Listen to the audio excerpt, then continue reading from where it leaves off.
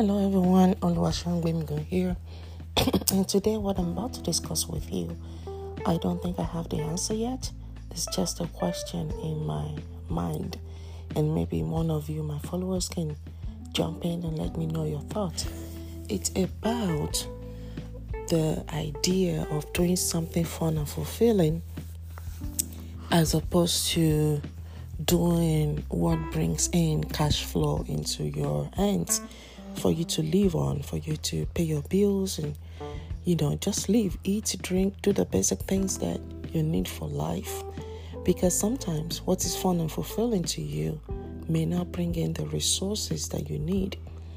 And maybe that's because you are not doing the best of what is fun and fulfilling to you, or you are not finding the sweet spot between what is fun and fulfilling to you and what is needed in the marketplace. And there are a lot of people that believe that, don't worry about the market share, the marketplace, and how many people are interested in this product or service. Just focus on what you do best and what you find fulfilling, and other things will follow. I think that is similar to the idea of build it and they will come. Like build an empire, build a store, build a service, provide a service, let people know you provide that service, and people will be attracted to you and they will come, right? And they will pay you. Now the question is, how does it work when, let's say you find it fun and fulfilling to play golf, for example, and you won't be the next Tiger Woods, right? But you find it fun and fulfilling. So where in the marketplace would you place that activity in order to generate revenue? Isn't that something to think about, right?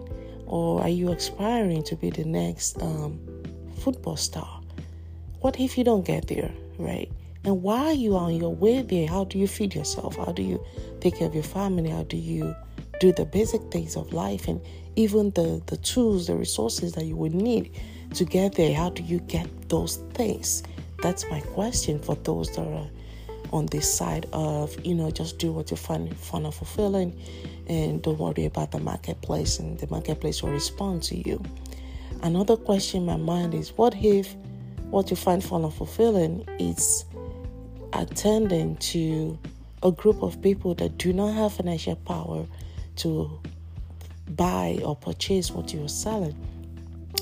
For example, maybe you find it fun and fulfilling to hang out with kids, right?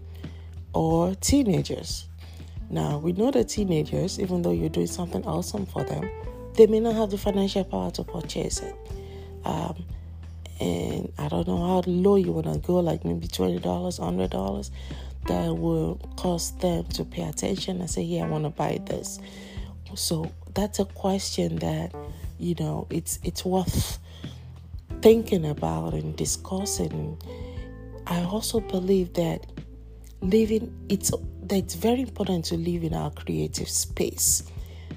But at the same time, I think we have to figure out the intersection between our creativity and what people financially value enough to put money on in the marketplace. For example, if you like communication, you like talking.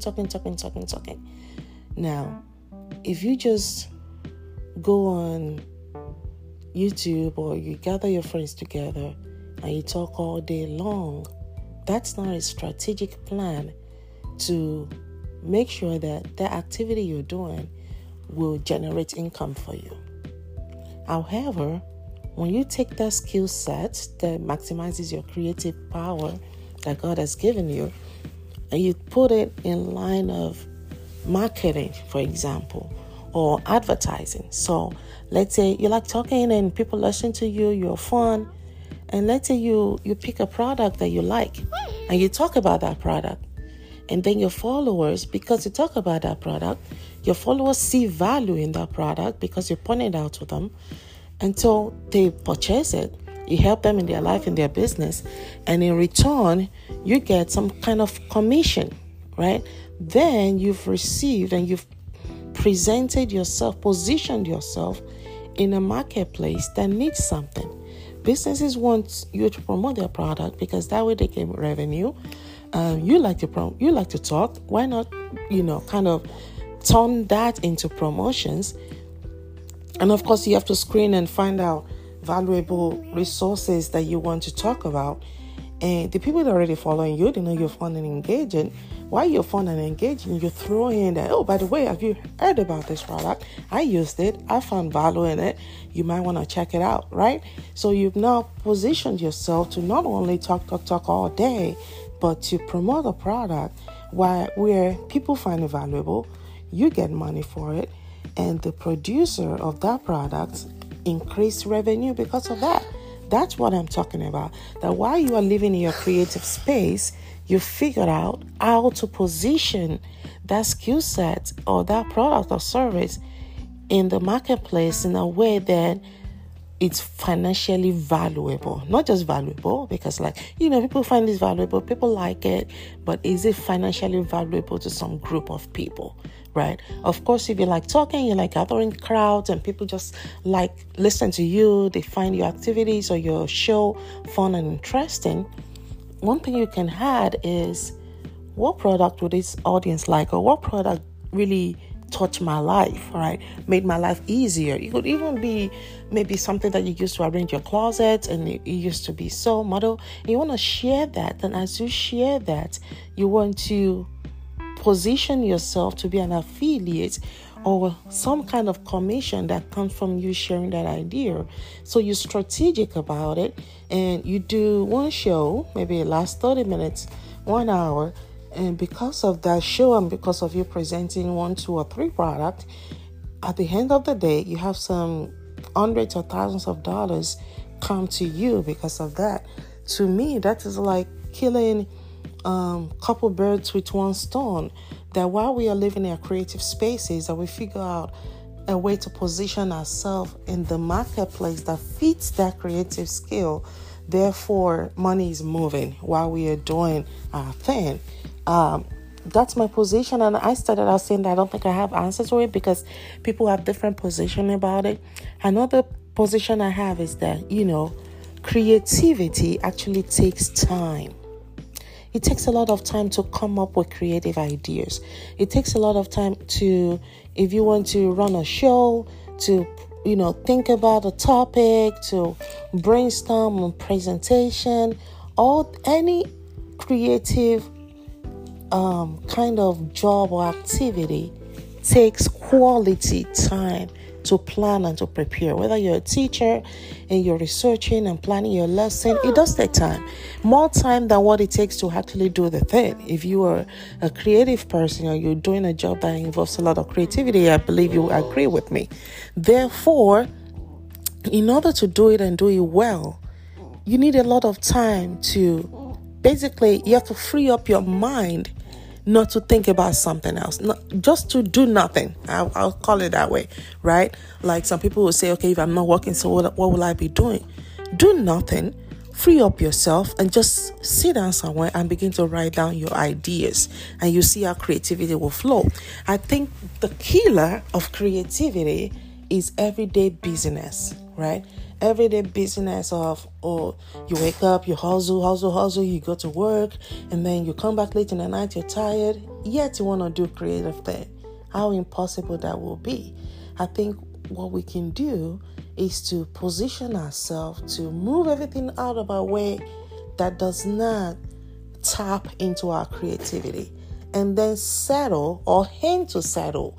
We may not be there yet. I'm not there yet. Aim to settle at only doing activities. People see activities that generate revenue, and I'll say activity that utilizes your divine given creativity plus generate revenue. Because when we just focus on activities that generate revenue and doesn't use our creativity, we are bored. And we want to leave it quickly and do something else. You see, that's something else that you always run quickly to do. Maybe that you run to do it because it taps into your creative space, right? So why not turn that thing that taps into your creative space And of course, look for the highest of it, right? A lot of things taps into our creative space, but we will perform better when we use the top skill sets that tap into our creative space. The top of the top, right? For example, you may be able to fix things, put things together. You may be able to manage things well, and you may be able to write it at the same time and communicate via words very well. Now, you need to figure out which of this is the highest of the highest skill set that you have in terms of creativity. Then you want to focus on that and position it. Look at the marketplace of wherever you are. Maybe you are a professional writer, right? You want to position yourself into the marketplace. Okay, who are those writing in this? Who are those writing in the world, right? And where is the greatest demand, or where are the demands for writing? You want to list that down. Maybe it's copywriting, ghostwriting, content writing, and you want to list that out and say, okay, where does my skill set fit into this marketplace? And that's how you craft out your niche. That's how you figure out and who are the audience that fit me most, right? You're bringing to the market what you already have, as opposed to going from the market to fit who you are, right? You understand your blueprint. You understand who you are, what you do well, what you excel in, what is the greatest of the greatest, cream of the crop, talent, skills that you have. Then you take it to the marketplace, right? Some people stop there, like, okay, this is what I do, this is what I do well, and I'll just do it and I'll expect people to come. No, you take it to the marketplace and say, hey, who needs this service, right? How can I serve people best with this service? And then you match it all together, and there you go. That's your business. That's your niche. That's what you want to grow and develop. And as soon as you get tired of that, of course you may be, right? Some people start out that, and that's what they do for the rest of their lives. And for some people, they do it for a while and it fizzles out, right? Their desire fizzles out, their excitement fizzles out, and you have to figure out again, repeat the process, like, again, what is exciting to me right now, and how can I fit that into the marketplace? I think I've said it. That's just my thinking. It might be the right answer or the wrong answer, but I look forward to hearing from others that are living in their creative space. How true is this, or how wrong am I, and what is true for them? What do they find fulfilling at the end of the day? Whether it's financially fulfilling, emotionally fulfilling, and fulfilling according to what they really want to do, what God has designed them to do, their calling and their purpose, right? We want fulfilling all these areas.